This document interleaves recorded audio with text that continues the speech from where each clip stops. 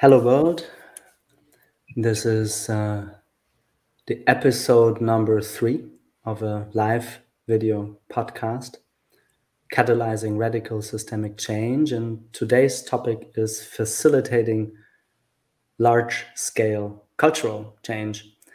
And I want to start this episode with a kind of a funky riffing of a quote that most likely many of you have already heard. It comes from a famous management pioneer called Peter Drucker. And it's already a couple of decades old, but he said, culture eats strategy for breakfast, which basically means you can have a lot of funky ideas if the culture within the organization or the system or the ecosystem is not quite aligned with the strategy, then the strategy is like not worth a penny. So what if instead we could consciously create and facilitate and navigate through the various gridlocks of culture to align with strategy? And in today's episode, before I hand over to introductions to my distinguished guests, I want to lean into something that we as humanity don't know, because we don't know how a planetary civilization in a couple of decades will look like. It's the same as if we were to look from the end of the First World War into the Declaration of Human Rights after the Second World War. It doesn't make sense. It's like history can only be understood in the back mirror.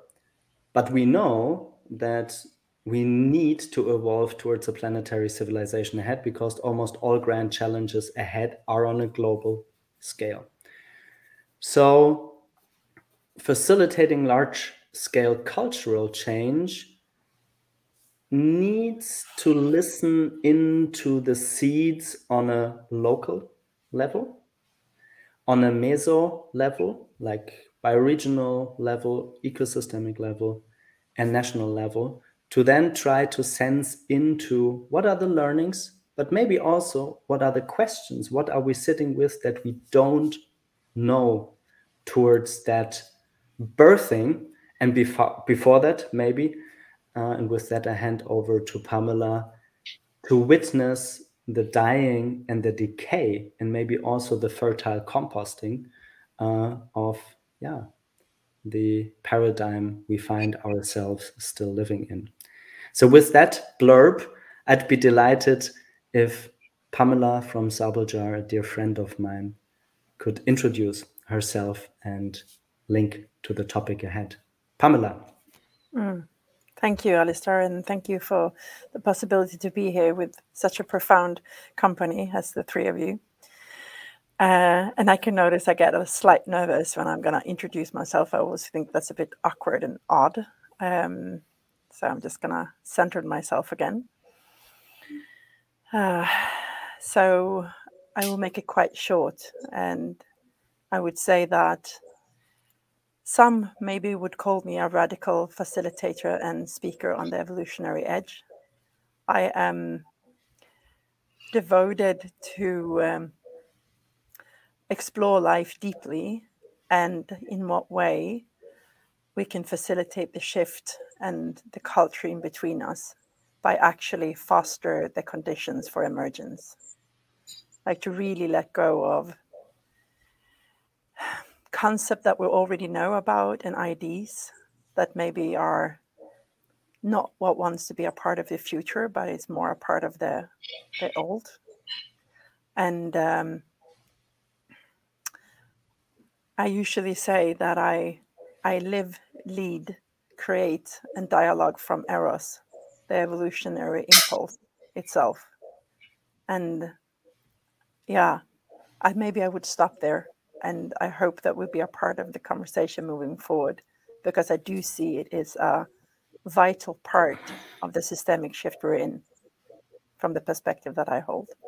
So any one of you too who feels pulled to keep on introducing yourself there, I give the space over to you.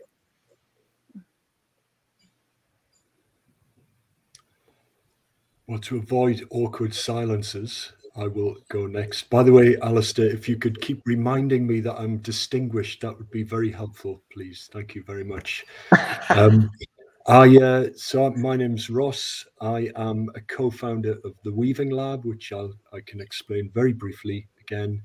And I'm also a co-lead of the Learning Societies portfolio with the Jacobs Foundation. I'm calling from Zurich today, which is where the Jacobs family are based.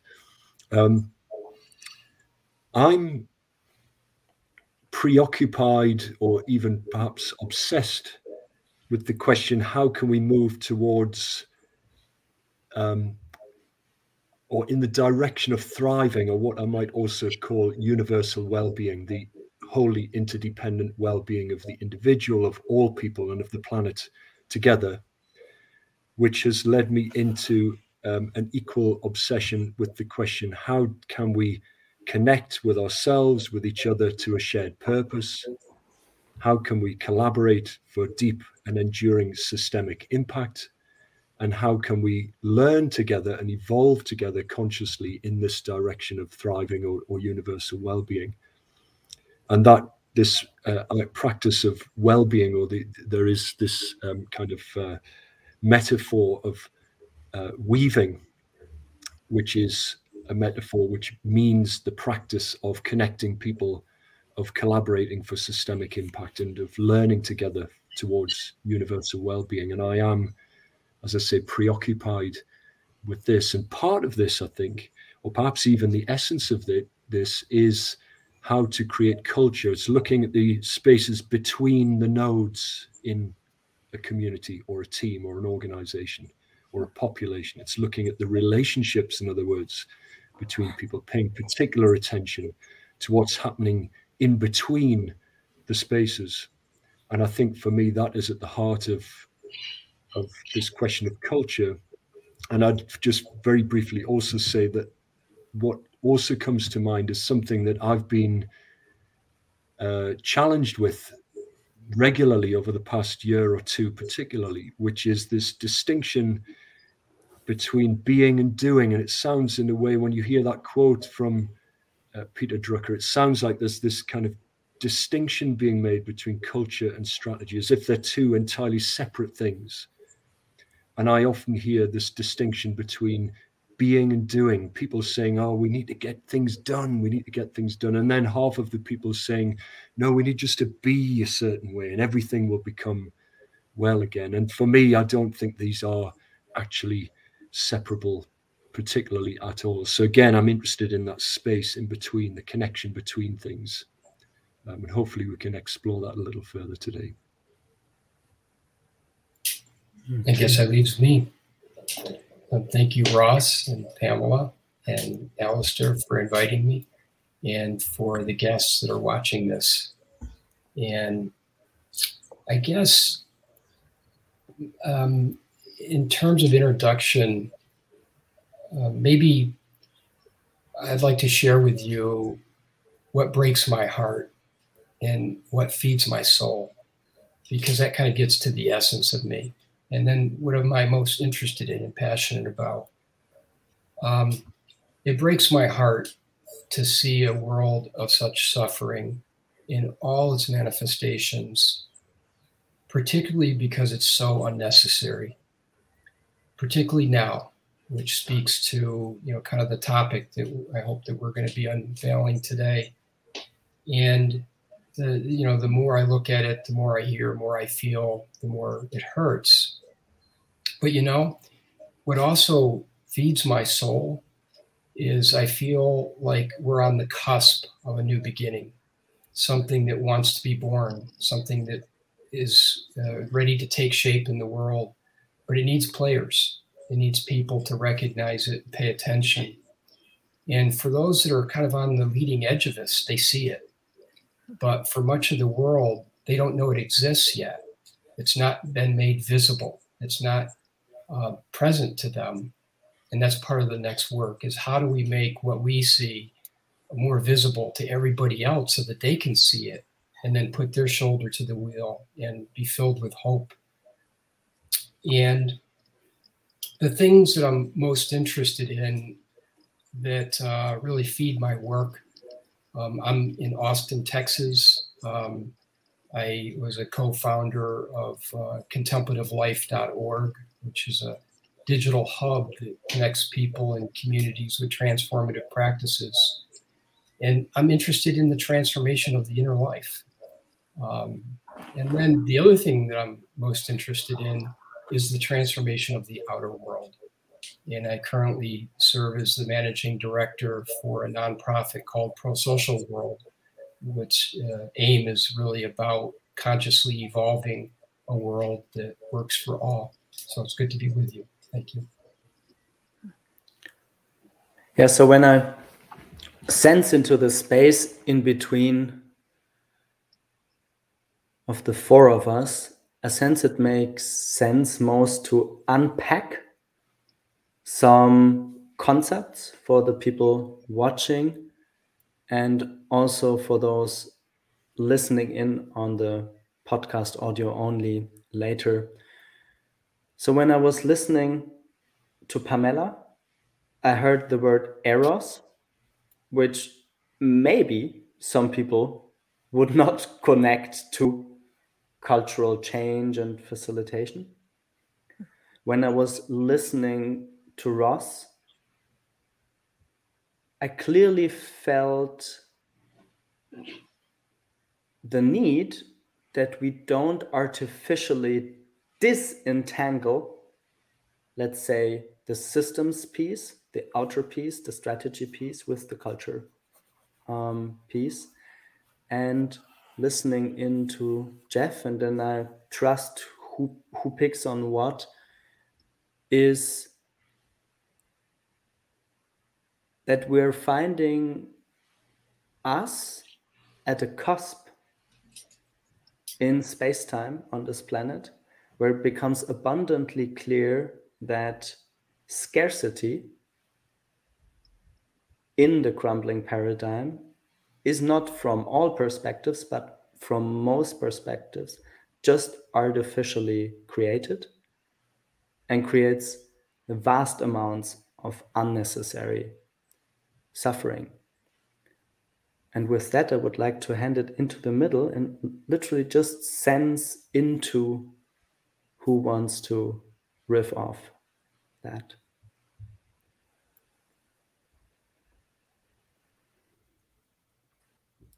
Could I ask, Jeff, I'd be really interested to understand when you talk about suffering, could you just expand on your conception of that, please? Yeah, it's on so many levels.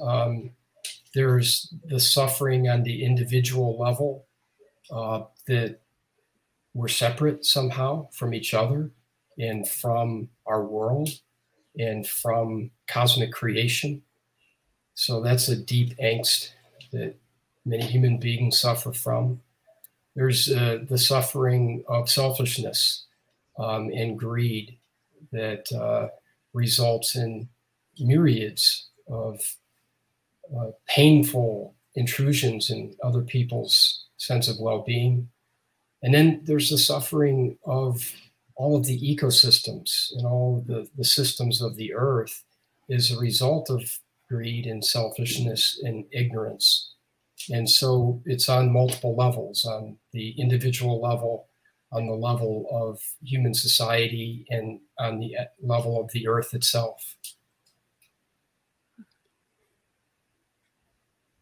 And I'm struck, thanks for clarifying, I'm struck, Pamela, before we joined, you were talking about life and death, which I wonder if it's worth us just explore. I'd be quite interested, again, your perspective on this idea of suffering versus birth, etc.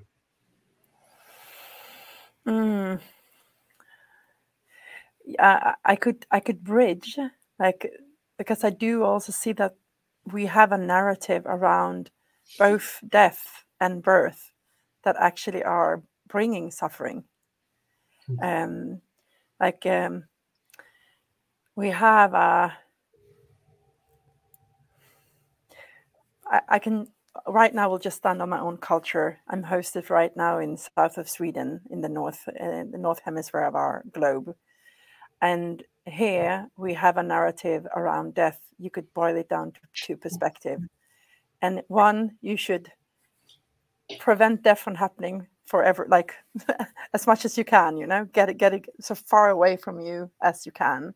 And two, if you're dying, you should have as much time as possible. And these two perspectives, as I see it, takes away the dignity and the wisdom around death. Like the deep trust in that death and birth is the fabric of this reality. So what would happen if we would enter an even deeper gravity point of letting go into death and letting go into birth, and allowing these forces to bring us into that point where we are supposed to go. Like I see that life constantly is a movement, and I see it also not just on an individual, like a personal level of you birth a child or you leave your life, you're dying, but also on a systemic level of how much we are holding on to a system that is not working anymore, and instead of hospice them gentle and wise and bring the wisdom from this system and bring them with us and allowing what needs to die. And in that letting go,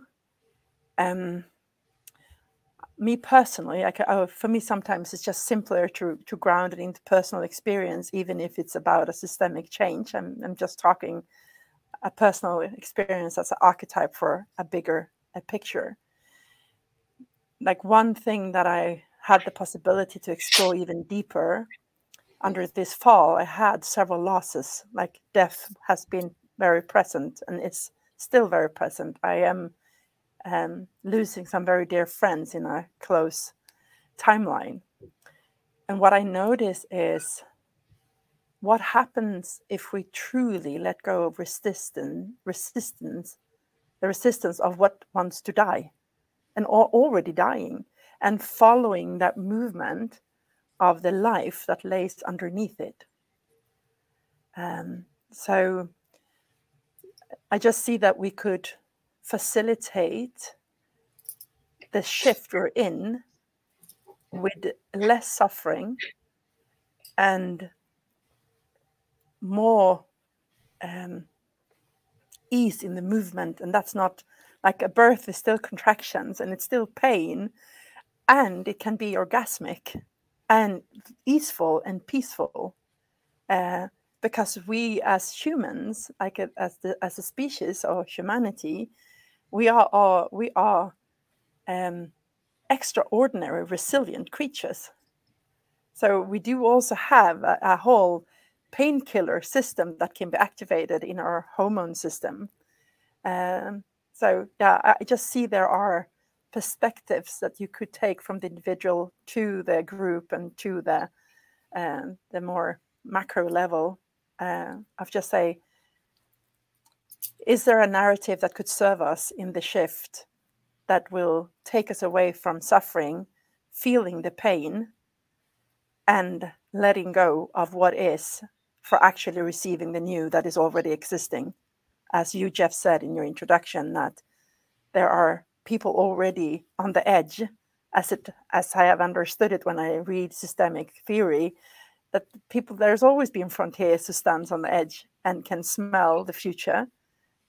So, yeah, what if there is a ease that can come in? I don't know what that evokes in the two of you. I notice I take up a lot of time here responding to you, Ross, but I wonder what it brings for you when you hear this. There's something that it actually invoked in me, and that is that you can tell a lot about a culture of people, about how they live in terms of how they approach death and dying. I spent years as a hospice volunteer, and some of the richest moments of my life, because when you're around somebody that's dying actively, and you don't have an axe to grind, you have no history with them, you're not going to poke them or prick them or ask them to do something.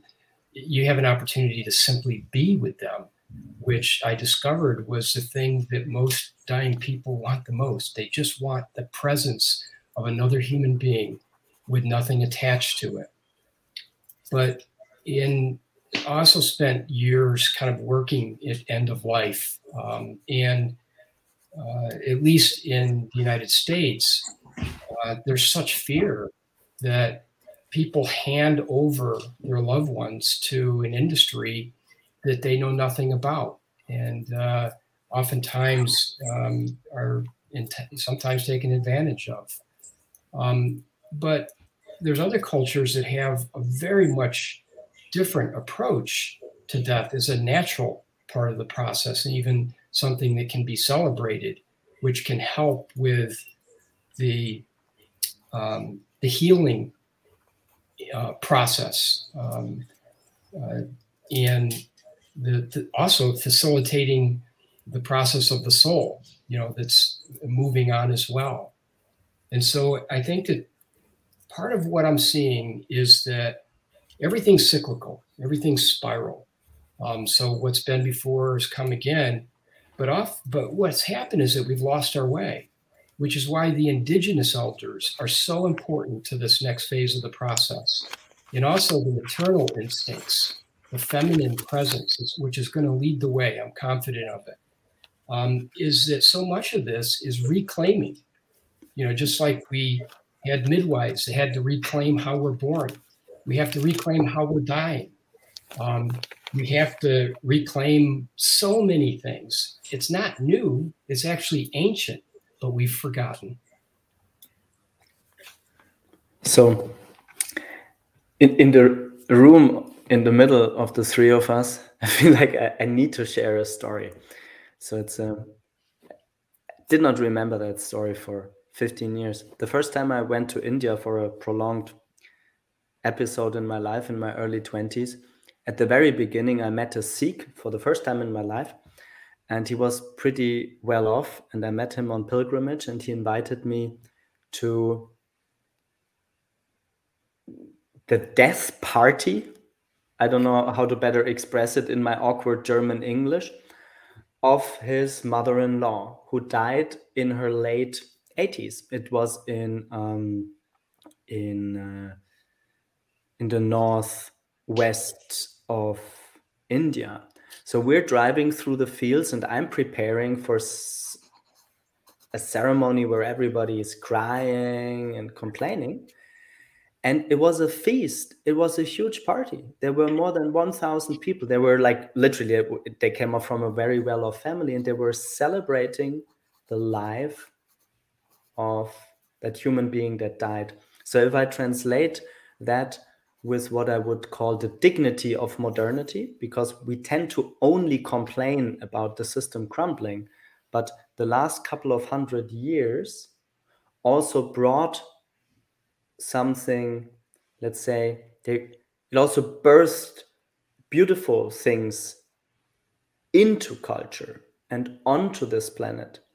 And I feel it's celebrating this, for example, modern technology, or the fact that we as male and female can work and live and, share conversations as rich as this together, but also help hospizing the excess of the system, like the unhealthy, unintegrated parts of it. Yeah, so I felt literally just like sharing that image of how we can celebrate hospizing the crumbling paradigm. And do you think that ability to celebrate death requires a certainty of what's coming next? And if it does, this may be a problem, because I think a lot of people who are hanging on to these problematic systems that we're currently lumbered with, I think, are totally uncertain about what comes next and are terrified, understandably, about what comes next. Yeah, and I think you're pointing at something that I see is utterly important, Ross. Because what if it is about letting go before you and step into the unknown, and again, like allowing yourself to navigate the unknown with the awkwardness of not knowing. And that's what I tried to say before, like with that deep sense of trust that life will bring a new cycle of something, even if we don't know what that is. We can trust the birth and death because that's life. Yeah, so I wonder if I see that. I don't know if that was what you mean, Jeff. I noticed that you, if I heard right, you mentioned the feminine, and I don't know what that word contains for you, but one thing that comes up for me is that if you say that feminine is a quality that sits in both men and women, but women are designed to birth children, and stepping into labor is to step into the unknown, especially when you do it for the first time. But when that force of life moves through you, the only thing you have is, if you really wanted to make it easy for you, is to let go. And yes, in one way, you know it's going to be a child, and you don't know the journey. You don't know the journey. And so, yeah, I wonder if what you're pointing at, Ross, if I lift it up on a systemic change level, is that something that we need more of to be able to let go and hospice the old before we even know what the new is. Yeah. And I don't know why, but I feel pulled to you, Jeff. I wonder what's alive for you right now. Well, I think that it's possibly an individual or a collective, family or culture's perception of what comes after is one part of it. But I feel like if we got to the root of what is the systemic causes of so many of these aberrations that are occurring, I believe that it's because we don't know who we are. We've lost the sense of who we are in our essence, and it's all fragmented. So that's the bad news. The good news is I'm seeing the evolution, the development of a new story that's emerging. And this new story that's emerging isn't coming from anyone or anywhere in particular. It's a collective unfolding. And I think that the pandemic has actually facilitated it. One of the things that I've observed in the last, 18 months is with the work that I'm doing globally with organizations and people is a shift in consciousness along three lines. One is a realization of how frail we are as human beings. We're fragile. The second is the realization of our interconnectedness, undeniable. And it's a collective experience now. This isn't new for some people, but it's new for many people. And then the third thing, and maybe the most important thing, it's related to this conversation, is a great realization of the need for cooperation. We need to cooperate. We need to cooperate on many levels for many reasons, and we need to cooperate now. And so the question becomes, well, how? We recognize the need, but the how to. And my sense is that this emergence of this new story is working in parallel with the means by which human beings can cooperate and begin to solve some of these things. And once enough of the human family can begin to identify what this new story is, then my sense is that things are going to evolve very, very rapidly. And that's the good news. That's the hope. Just to respond to that, Jeff, if I may, I fully agree with all of that. I sometimes worry, however, that I'm in a bubble of people who are adopting or even creating this new story, and I worry about those who aren't in that bubble. What happens to those folk who, when things really take off, what happens to those people who aren't catching up and are falling behind? And is this in itself new story? Is it creating a polarization which is going to create more suffering, and maybe that's okay. Maybe it's inevitable, in fact, that that there is going to be more suffering in order to evolve. But I don't know. It is something that troubles me. I don't have any answers to that, by the way. Would be interested in your perspectives. I feel totally drawn. So with the whole metaphor of the hospizing and celebrating death, a very dangerous, also prevalent in retro-romantic circles, often in permaculture circles, is this: nothing could be better if the paradigm now crumbles. And I strongly disagree. And I would say science is in favor of making a strong disclaimer on that, because the likelihood of the whole of culture spiraling back to hordes and tribes and violence and civil war conditions is very likely.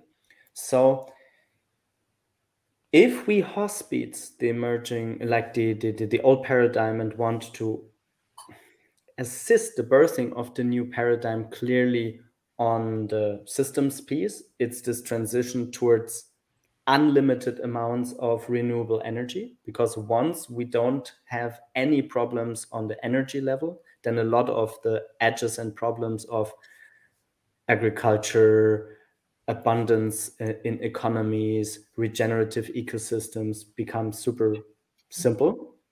And I certainly know inside of me that this is just artificially created scarcity of a vast amount of renewable energies, or maybe even 0 point energy. I don't know, right? Because it serves the interests of a few.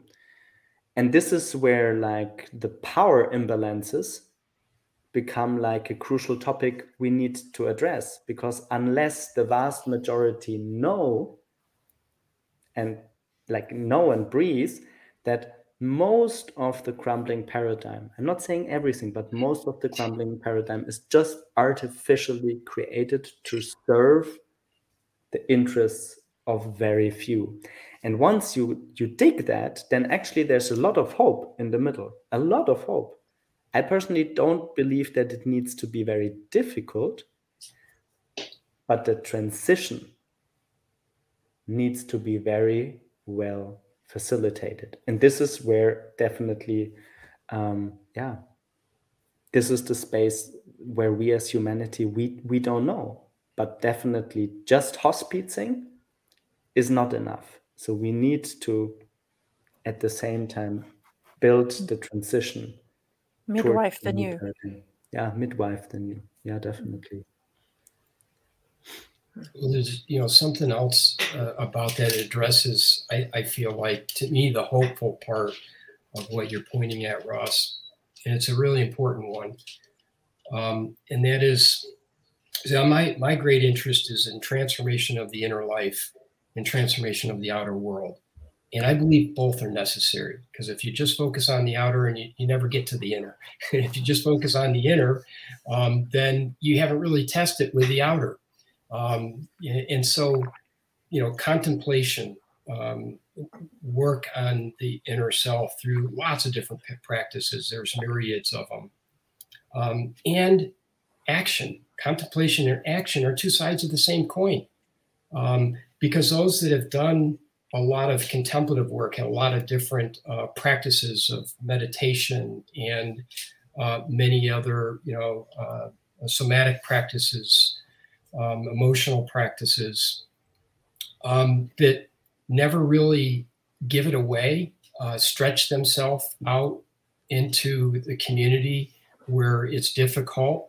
The sense is that the real fruits of the contemplative life are what you're doing when you're not sitting on a cushion or something like that. It's when you're not practicing. That's the evidence of the fruit of practice. So if you have the inner and you don't have the outer, it's incomplete. And it's so, but you also have this rise in activism because so many people are hurting And if activism isn't rooted in something that is deep and meaningful, oftentimes it can become what it opposes or look like what it opposes oftentimes. And so it's almost as if the contemplatives need to become more active in their life, and the activists could benefit from becoming more contemplative. And the sense is that when both individuals and groups work on the inside work and on the outside work, the natural effect of that is compassion. It's caring. Ultimately, Pamela, it's eros. That's really a better word for it, ultimately. And if it doesn't have that, it's incomplete. And ultimately, it's empty.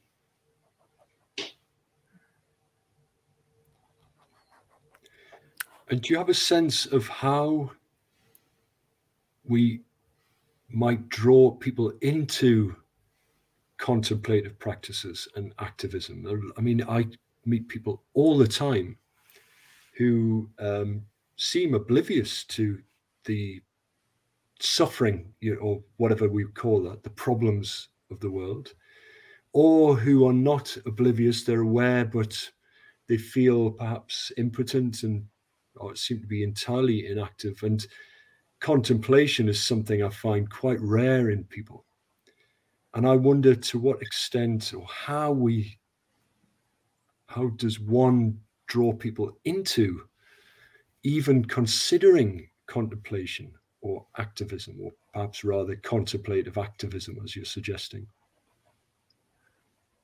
Well, I don't want to dominate the conversation here, but here's my answer to that, is that it's not about drawing people into it, and it's not about creating a story, because my sense is that both of those are happening naturally. They're happening organically.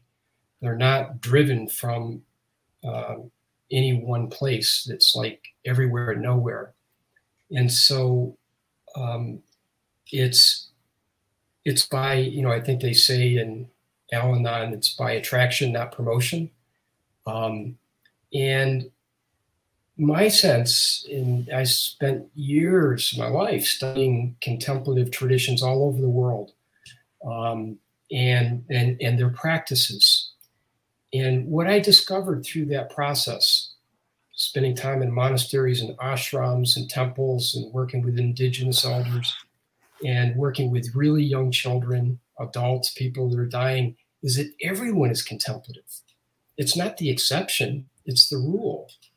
It goes with the territory because everybody has an inner life. That's the contemplative dimension, the mystery of their own inner life. But how they approach that, practices and such, is very personal. It's very unique. So I think the real good thing, and the thing where the work needs to be done, is that everybody's contemplative. Let's start with that. That's the common ground. But how you meet that mystery, it could be through nature. It could be through art and music. It could be through, traditional things like meditation, religion, spirituality. It can be many things. In fact, it is. But the sense is that when people can recognize that they do have an inner life and that it is based on mystery, and they can begin to cultivate that sense of their life more, that by itself over time will lead to some type of a practice that will be transformative for them. So I kind of like turn it on its head and say it's hiding in plain sight. We just need to recognize it. Yeah, and at the same time, I also feel the pull to underline your question, Ross. I love the way, Jeff, you pulled it around, and at the same time, also bearing witness to that there is a group of frontiers who is smelling the edge, and there is a group who is not doing it, and there is a group who is even further away, and I wonder, has it always been like that? And where should we focus? And so, yeah, I don't have any answer to it, Ross, but I also just want to say I hear you, because I can also, yes, I am aware of if I see the love in the person in front of me, then it's more obvious or self-evident that that's what I will connect to.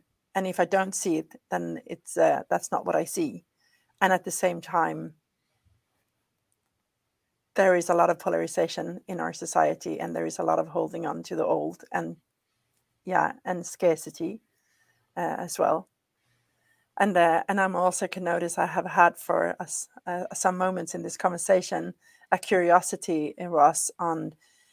You said you are almost obsessed to see what's in between the worlds or in between and I'm curious if what is it that you see there, like, because that's also what's in my reality, like how I view the world, like what's emerging in between the worlds or the cultures or the nodes or the communities or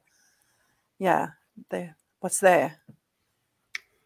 Because I also see, like, if I walk the streets and see people who, as you are pointing at, Ross, maybe not contemplating or practicing, and I also see when I walk around, as you mentioned, Jeff, that everyone is doing that. We just have different relationships to it, but we are all in a way like a mirror of what's what is actually in between, and what are we a symbol of, both as a community and a group and society and individuals. So I'm just curious of what you see. Yeah, I mean, I don't know if I will. Well, I'll try and answer that question. I might give a really rubbish answer. It's quite possible, but you can use one of my tools, like just try talk. Just try, and that means you don't have to have the right answer. You're just talking along, and maybe there you will find something there.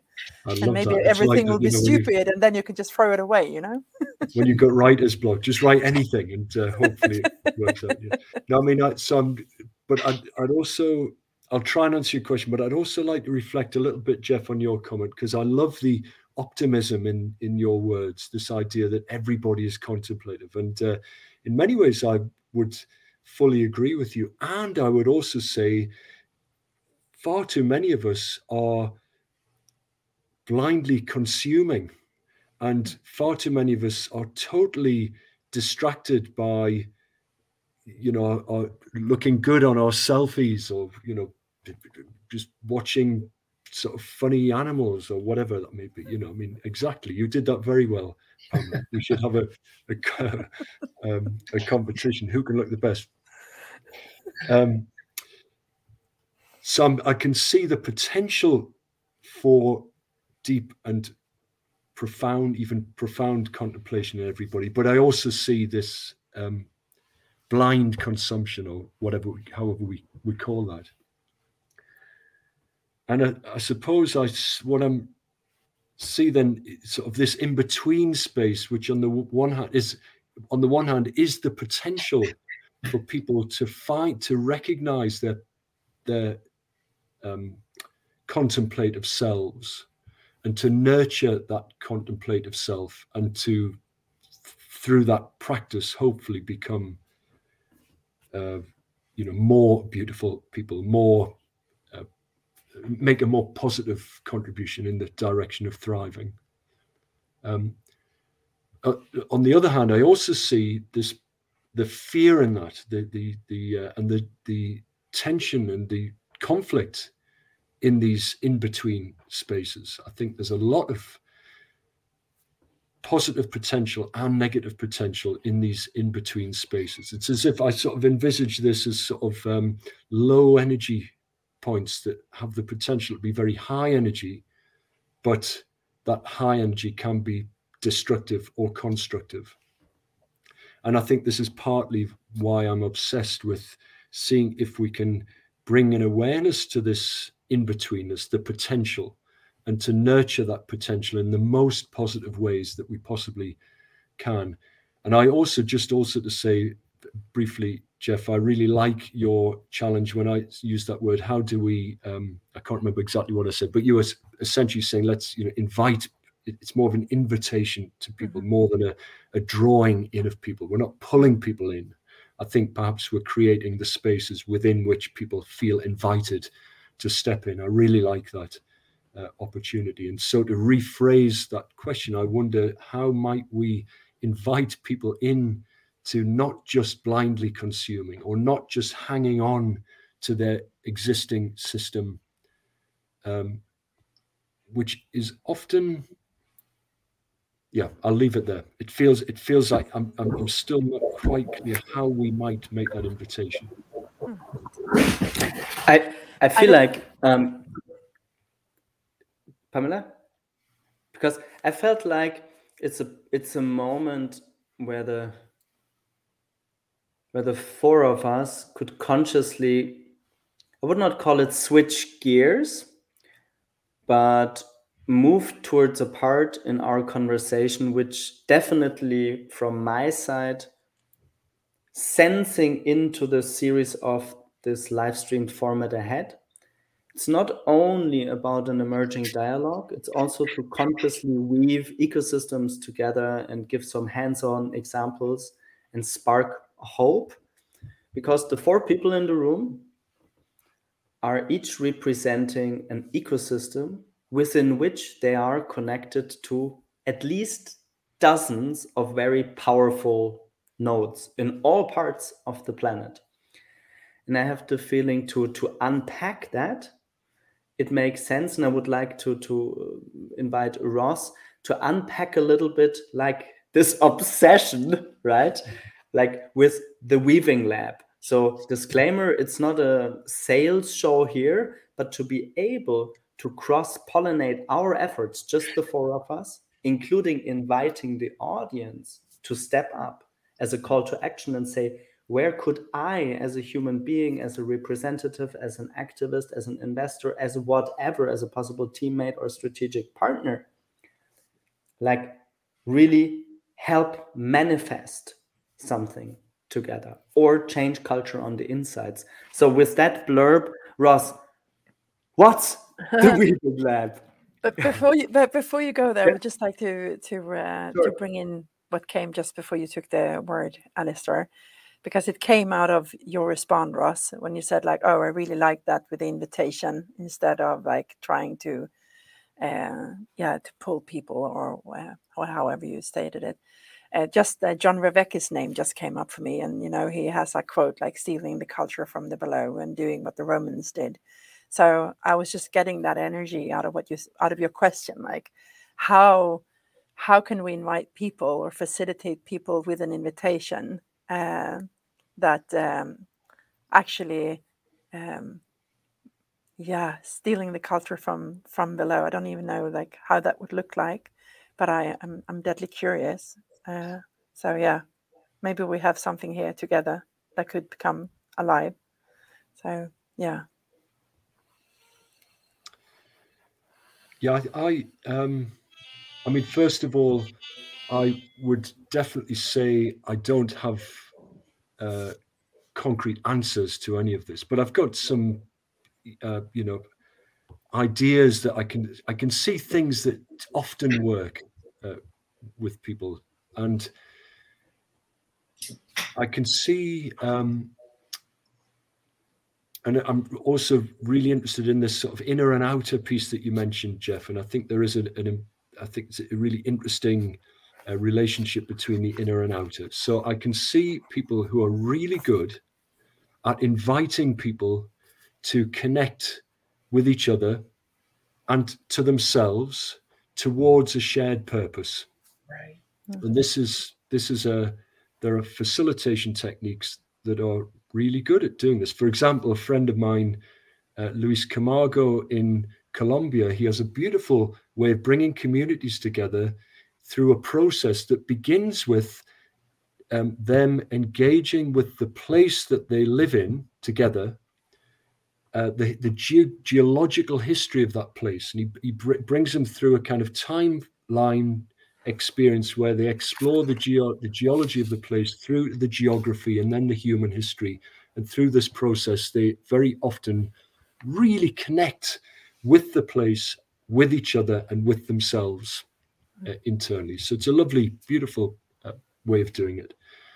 And on top of that, then I know people who are really good at inviting people to move beyond just sharing a purpose to sharing resources and opportunities and processes. In other words, to helping people collaborate, or as you say, Jeff, coordinate with each other for systemic impact. So going deep into what are the root causes of the problems, how can we work together to share what we've got in order to collectively effect deep, enduring systemic impact. And then on top of that, I think there's this idea that it's not enough just to do that and to think that you've now washed your hands, you've affected systemic impact, and now you can go home, because, of course, we've got to move from what are often very static, inert systems. If you think of education systems, for example, they're incredibly inert. The capitalist systems tend to be extremely inert. We need to move towards more organic, consciously evolving systems. And so there's this other piece which is around facilitating people learning together to iterate and evolve together so that the system change that they're effecting becomes continuous and continuously improving. That's all the sort of outer work, which is really interesting. That's the sort of, in many ways, the outer work of weaving. But unless there is conscious attention paid to the inner work, the becoming the system we want to see, I think none of this makes any sense. So what's really critical as one facilitates this outer work, I think, is to model the inner work that's needed. So if you want a system which is more empathic, you need to model increasing empathy and compassion and self-awareness and curiosity and all of those things that we know are fundamental.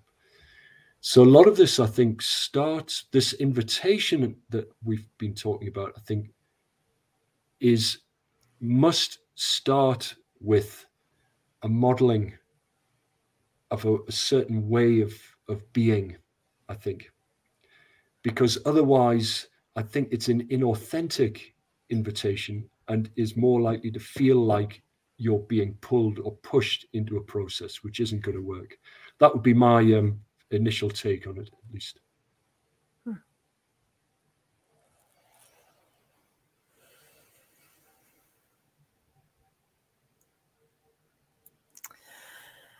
I can notice that I would like to build on that, Ross. And I also want to weave it back to the beginning of the conversation when you mention the story that you can see between being and doing and the separation between them. And for me, there is also, out of the one you mentioned, where I actually also agree with you, and I'm also looking at, for example, one project and small community that have been a co-initiator for, the Nordic Women's Gathering. It's a beacon in the Nordic to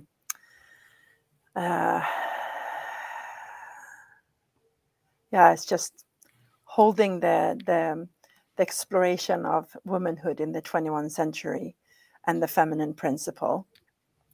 And except the things you mentioned, there is also another, and that's like we also are engaging with the principle or the force of Eros. And Eros, for me, if I would unpack it a little bit, as you pointed at, Alistair, in the beginning, for me, it's life force, and it's the force that fuels the whole evolutionary process in the universe, and that is fueling the mystery of life.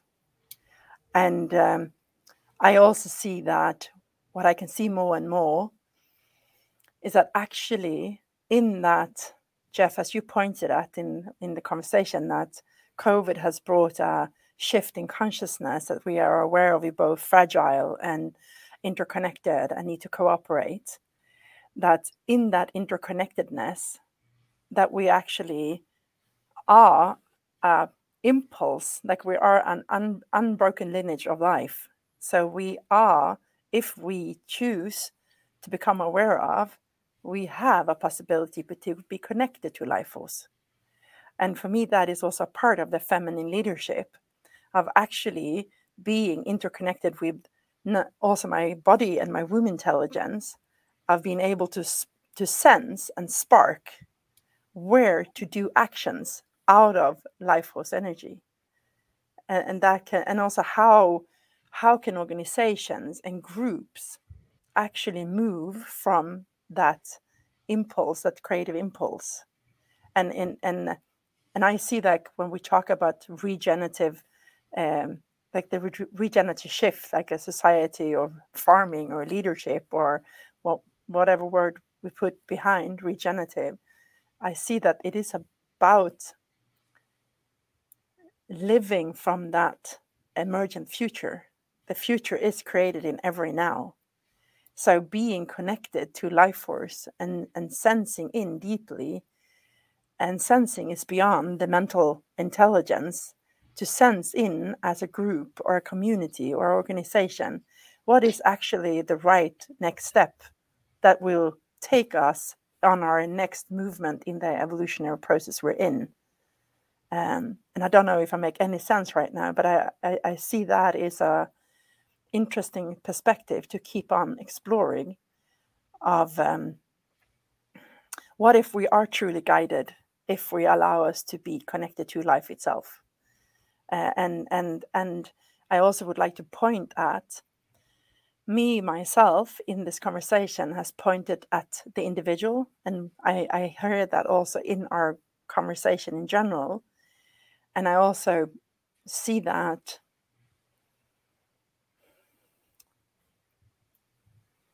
the group intelligence and how we can open and foster condition in a group intelligence of like, okay, what is actually here? What is it that we as a group, a shared group awareness can be aware of? So I just want to bring that in as well, because if I go back to Nordic Women's Gathering, for example, when we create a gathering, we are having a structure that you could say is the masculine principle. Like there is a structure that can hold the chaos, that can hold the emergence that wants to come forward. And so we can shift and change, and we're still holding the direction. And I see that in like organizations that are more teal-based. That's also what is moving forward. And I wonder,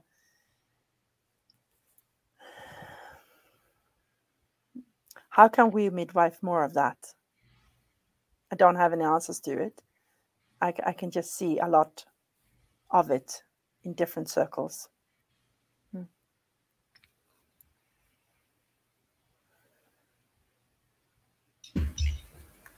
We'll try to build a second time a bridge towards anchoring that in our respective ecosystems and give an example of the four of us meeting in this room together.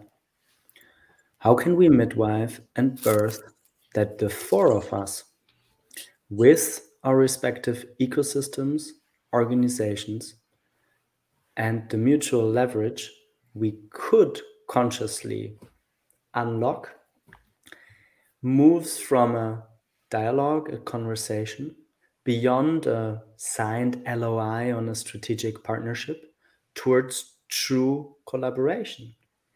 And this is really where we as a human species are pretty blind, right? I mean, we come from a tribal background. 99% of humanity, it's still our brains are hardwired from like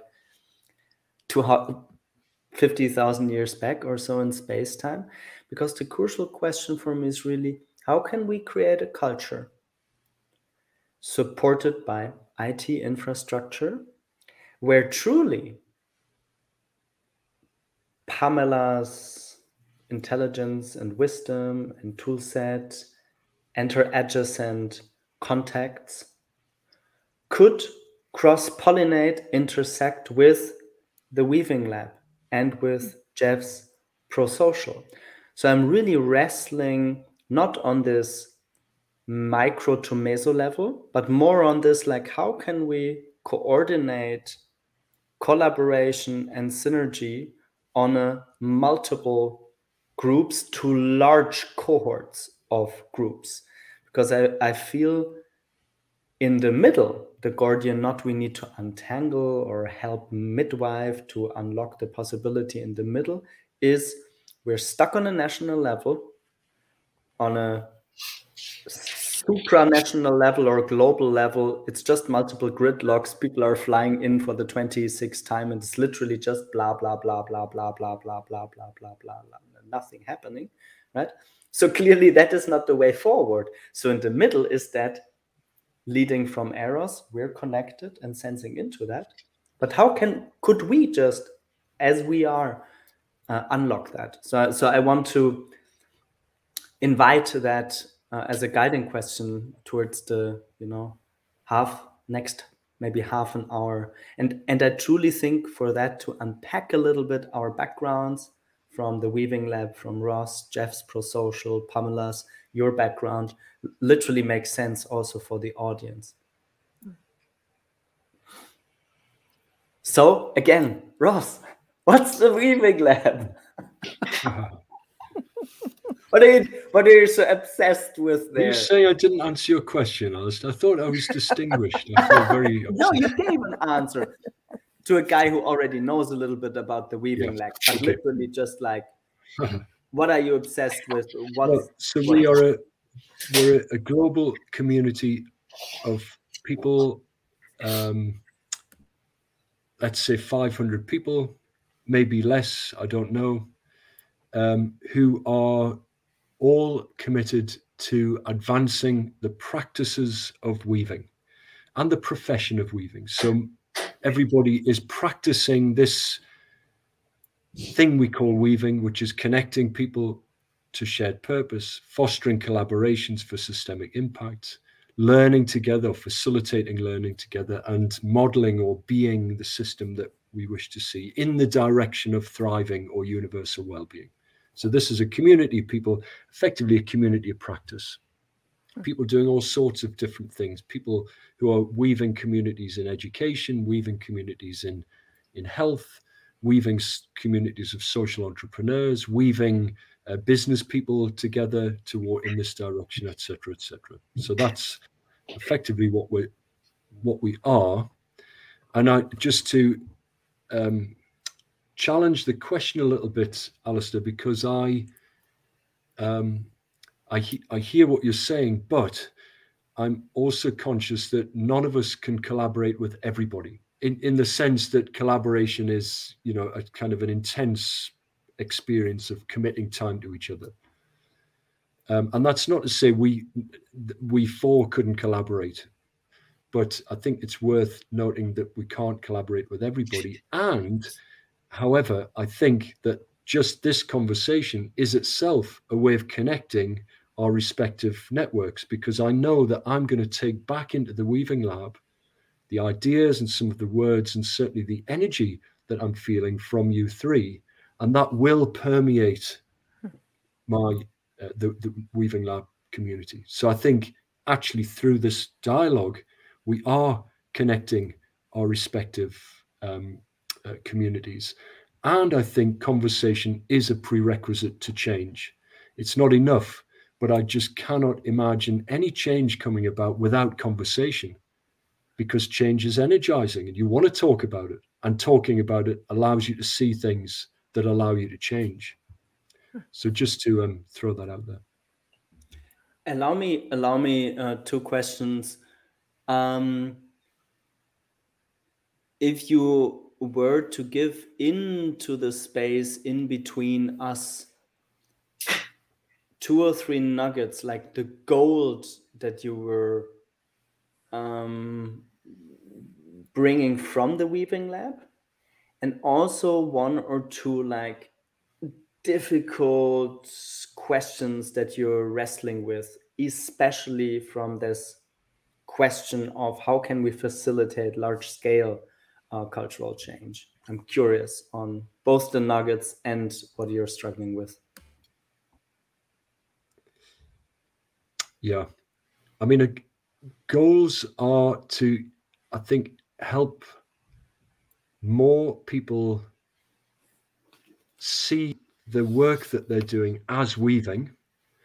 This isn't to push at the word particularly, but it's we meet people all the time who say, when I explain what weaving is, they'll say, "Oh, that's what I do," and I've never really thought much about it. I've never particularly valued it, or I feel undervalued.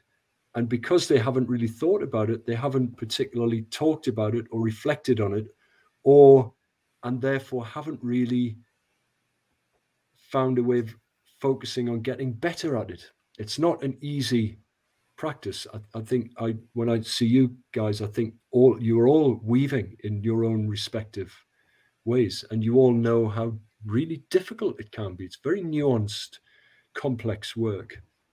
So one of the things we want to do is to just for people to talk about it more, to recognize it in themselves, and then to step into a commitment to practice weaving more intentionally in order to get better at it, to share it more, and by virtue of getting better at it and sharing more, fostering more connections, more collaboration, more systemic impact, more conscious evolution. So I think it's about, in other words, bringing attention to this as a practice and as a profession. So that would be probably the nugget I would introduce into the middle. There are all sorts of challenges in this. A lot of people are very resistant to the word. They say, oh, another fad, or it sounds too hippie or new age, or it's all a bit vague, or it's just yet another leadership book in the making or whatever. And I kind of agree with all of that in many ways, but it's just a useful metaphor. But there is a challenge in getting people to engage seriously with this. There's also a challenge because there's this kind of a slight grayness or vagueness about it. And this I would also say this is about the Weaving Lab. It's actually not very easy to describe what we are. We're not really an organization. Nobody gets paid to do it. We're just are we a community? I think we are. Are we a community practice? Possibly, I don't know. So, I think we've in many ways deliberately avoided hard labels, because I think weaving by definition isn't a hard science, and the spaces in between things are often slightly vague. There's this kind of fogginess to it, which I think is all part of weaving, but that's really difficult for people. It's extremely difficult to fund this kind of work. I mean, I'm really lucky. I get paid and I do weaving, but I don't call myself a weaver all the time, because if I did, I don't think I'd get paid. So there are all sorts of problems, but that, anyway, to throw that one out.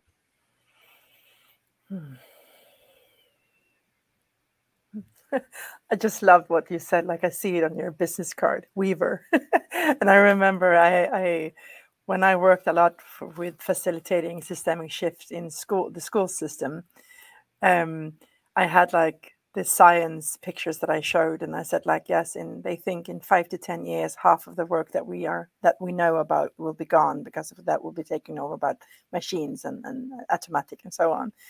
And then people get like a bit of scarcity, and then it's like, no, just like easy, 50% of the job that will be coming, we don't even know what that is. and now 10 years later, I'm just like receiving Weaver as a new profession.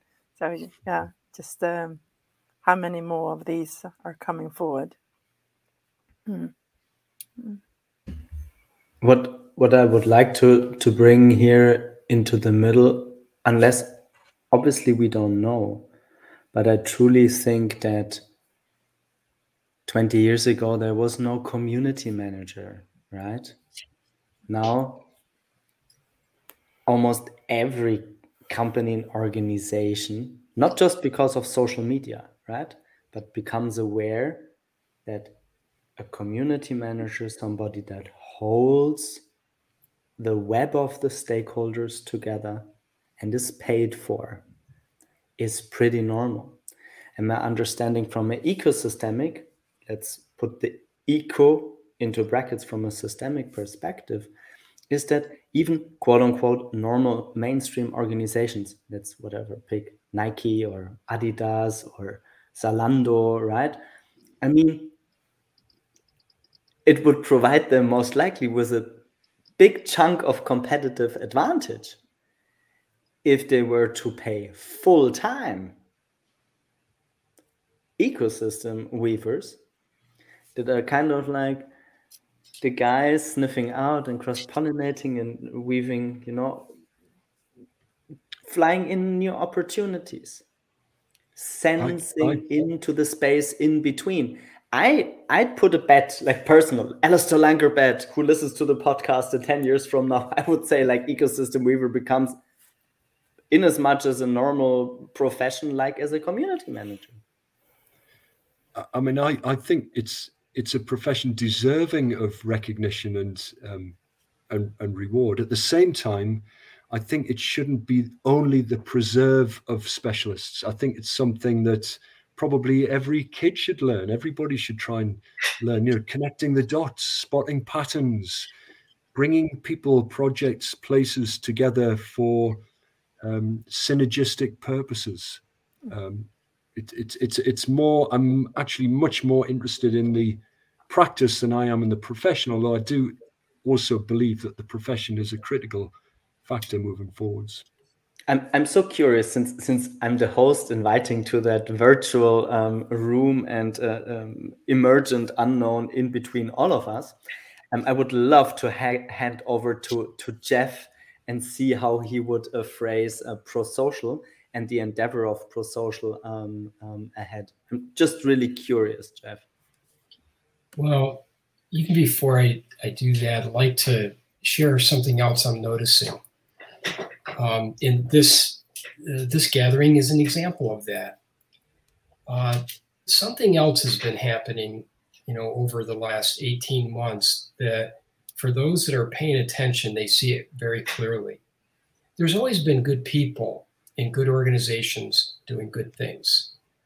But what's happening now is that they're finding each other in really meaningful ways with the willingness to cooperate, the willingness to engage in new levels. And it also, there's an inner and outer to that, because part of that process is a reimagining what the organization is and what its part is in this larger ecosystem.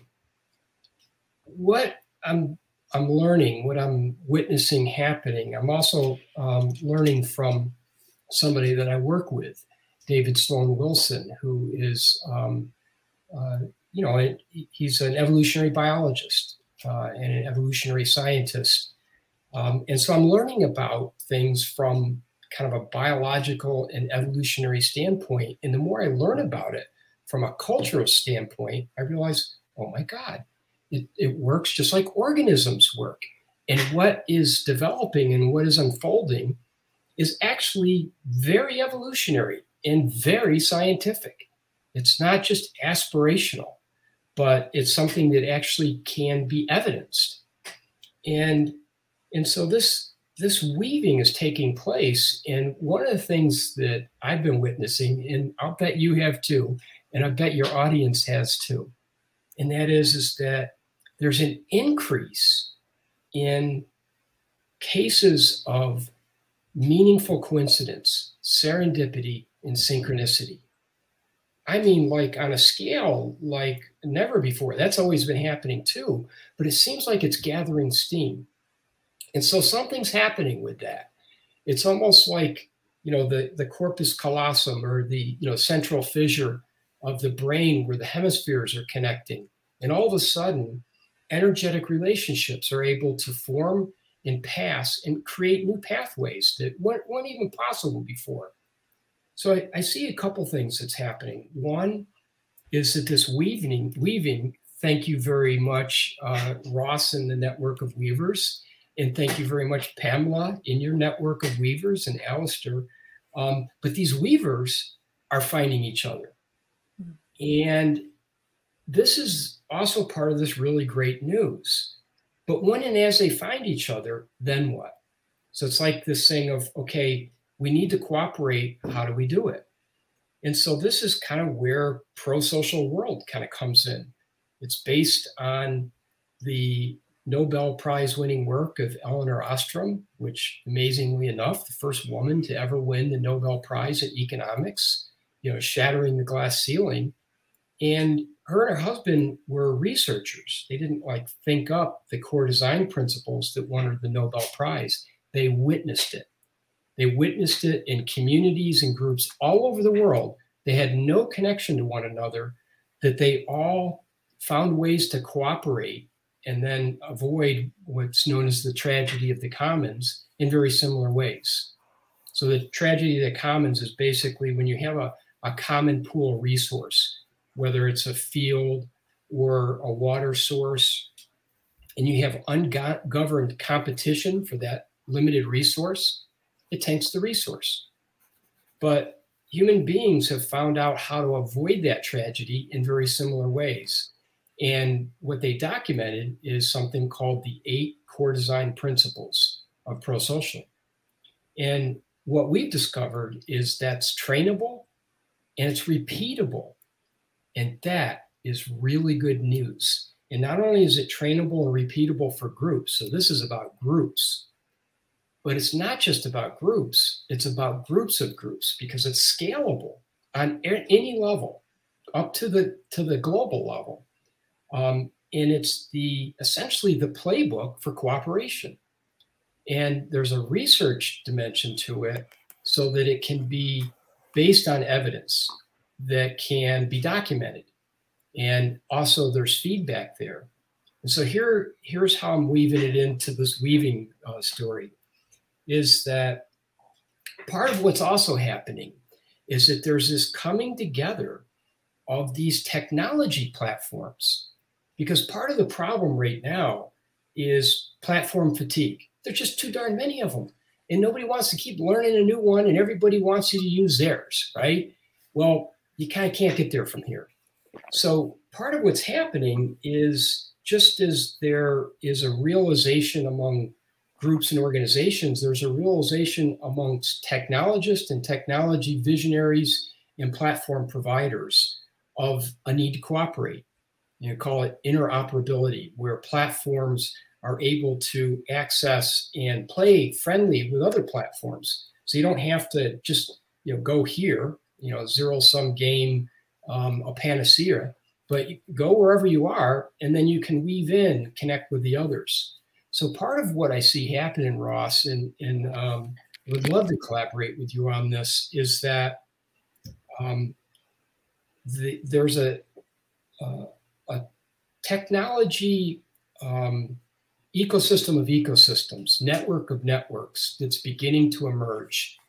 And in this environment is a place where the collective wisdom of how one group is doing this can be shared with others, so that there's a cross-fertilization. And when this begins to happen on larger and larger levels, there's like a vicarious learning that comes with that. And then the next thing you know, it's like the nervous system of the brain.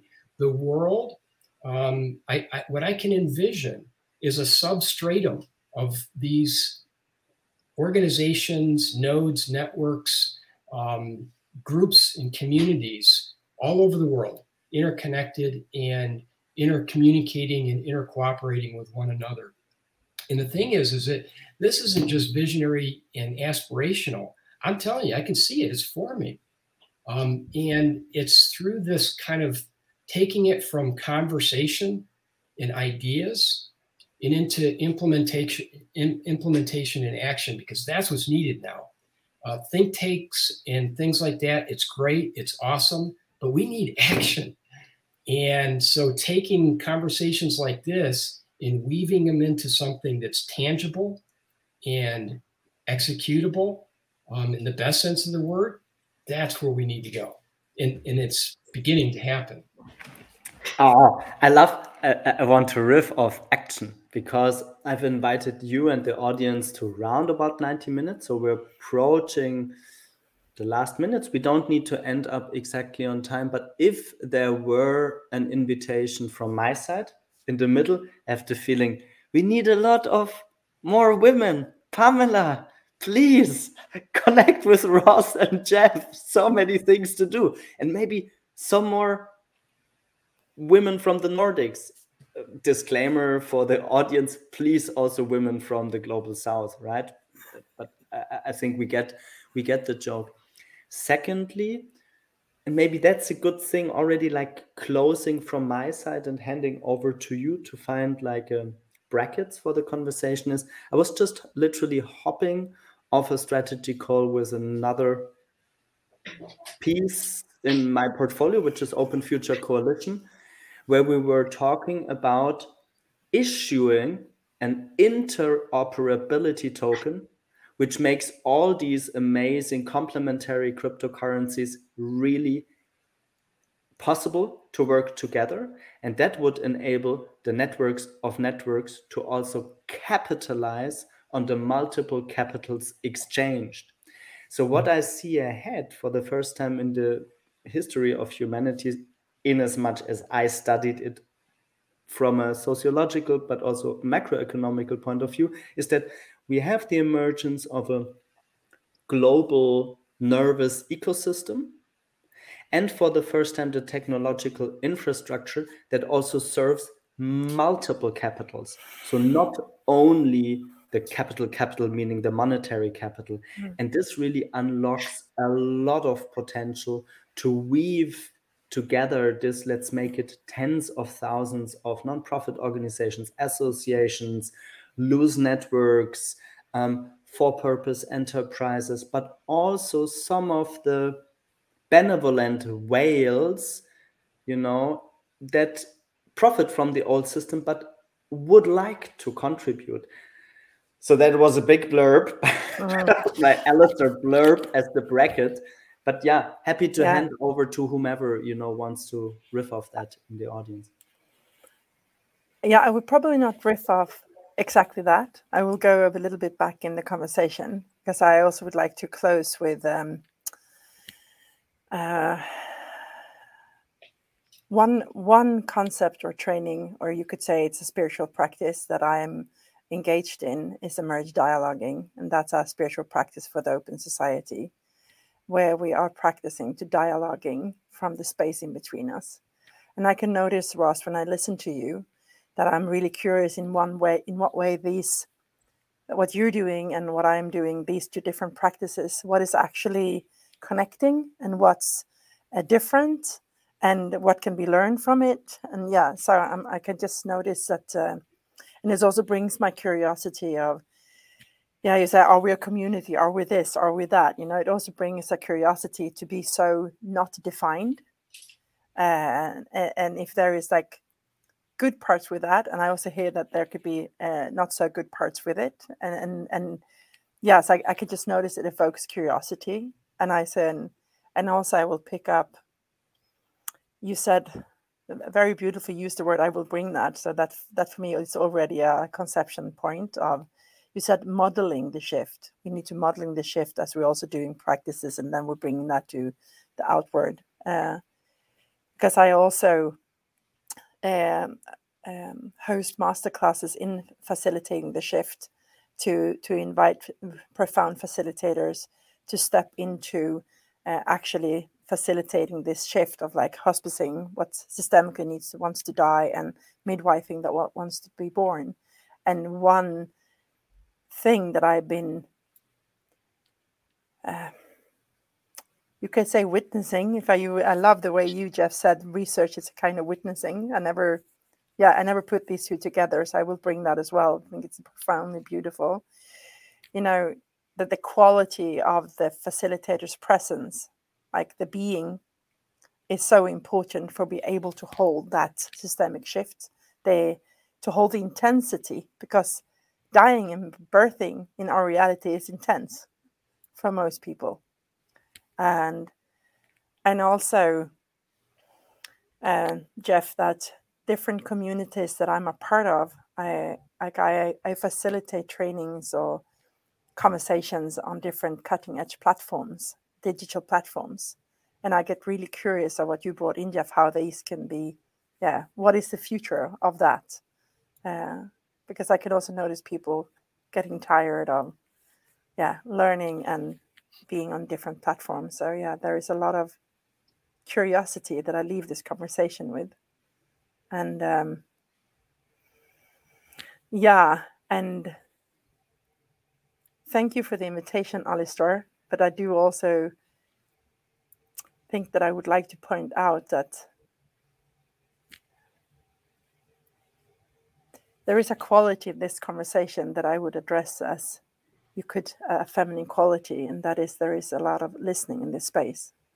So I think we all need to bring that forward for being able to facilitate the radical shift that we want to see in the world. Because if it's already there, then we just maybe need to listen even deeper to be a part of facilitating it. And from there, get shit done. But then that's obvious because you just show up for what wants to happen and what wants to be created.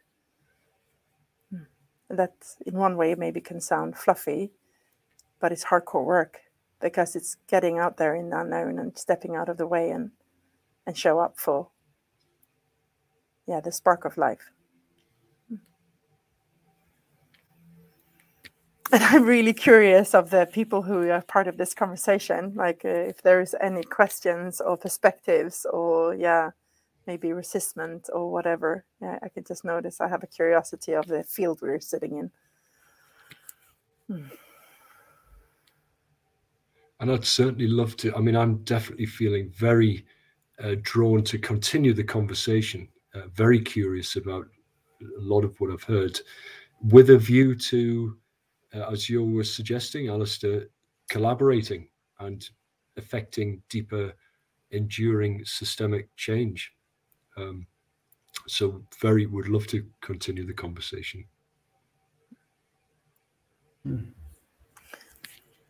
Jeff, can I ask you a question? Sure. Is there any difference between collaboration and cooperation for you? Yes, that's a good question. I believe there is. So I'll answer it this way. It's, one time I was asked to do a talk at the Parliament of World Religions on evolutionary spirituality.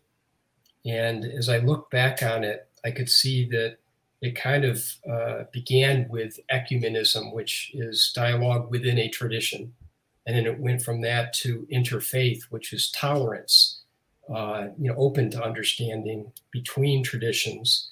And then it evolved from there to interreligious, which is kind of where it is now, which is dialogue, collaboration. And then from that to this leading edge, which is interspirituality, which is where we practice each other's practices. We are enriched from each other's traditions and wisdom. And so collaboration, you begin with collaboration, but cooperation is active and ongoing. And so I think that's the difference. Active and even more experiential than collaboration. Thank you. Thank you for making that distinction. Beautiful. Thank you. I love that, by the way. And I'm just to throw in another word which comes up a lot in my work, which is co-creation, which seems to be this, a step. I don't know if it's this, I don't know if it's alongside or an evolution of, but that idea of actually creating life together. One final thing that just comes to my mind here, and it's so much of what we talk about, if you were to boil it down to its essence, it's really exchange of energy on many, many different levels. Subtle energy, not so subtle energy, but it's this exchange of energy in all of its different forms. And I think that another thing that's different about where we are now, just like this new story is something that is emerging within the individual, but in a collective way, more and more people are realizing kind of the same thing, is that the new form of community and interconnection between communities, where the groups and the communities embody the principles themselves. So it's not like a prescription, here it is, do that, and then you get this.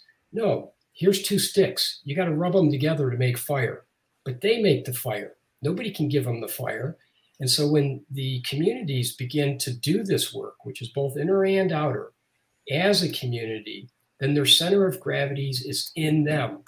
And when it's in them, that's powerful. then they can engage from that center with others as well.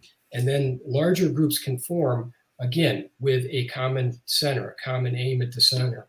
So I think that this is a really important thing, is that when both the individual and the group own the center, then you can't blame it on anybody else. You're responsible for all of it. And if you're looking, you realize you have to take it beyond your corpus. You have to give it away outside. To the space in between. Absolutely. That's a beautiful ending. Where the mystery can unfold. Exactly. To the great mystery and the love. Well said, Pamela. Thanks, everyone. I'm just ending the broadcast, and then we can stay for a moment being. Thank you so much. Thank you. Thanks so much. Thank you. Thanks, everyone. Thanks for listening.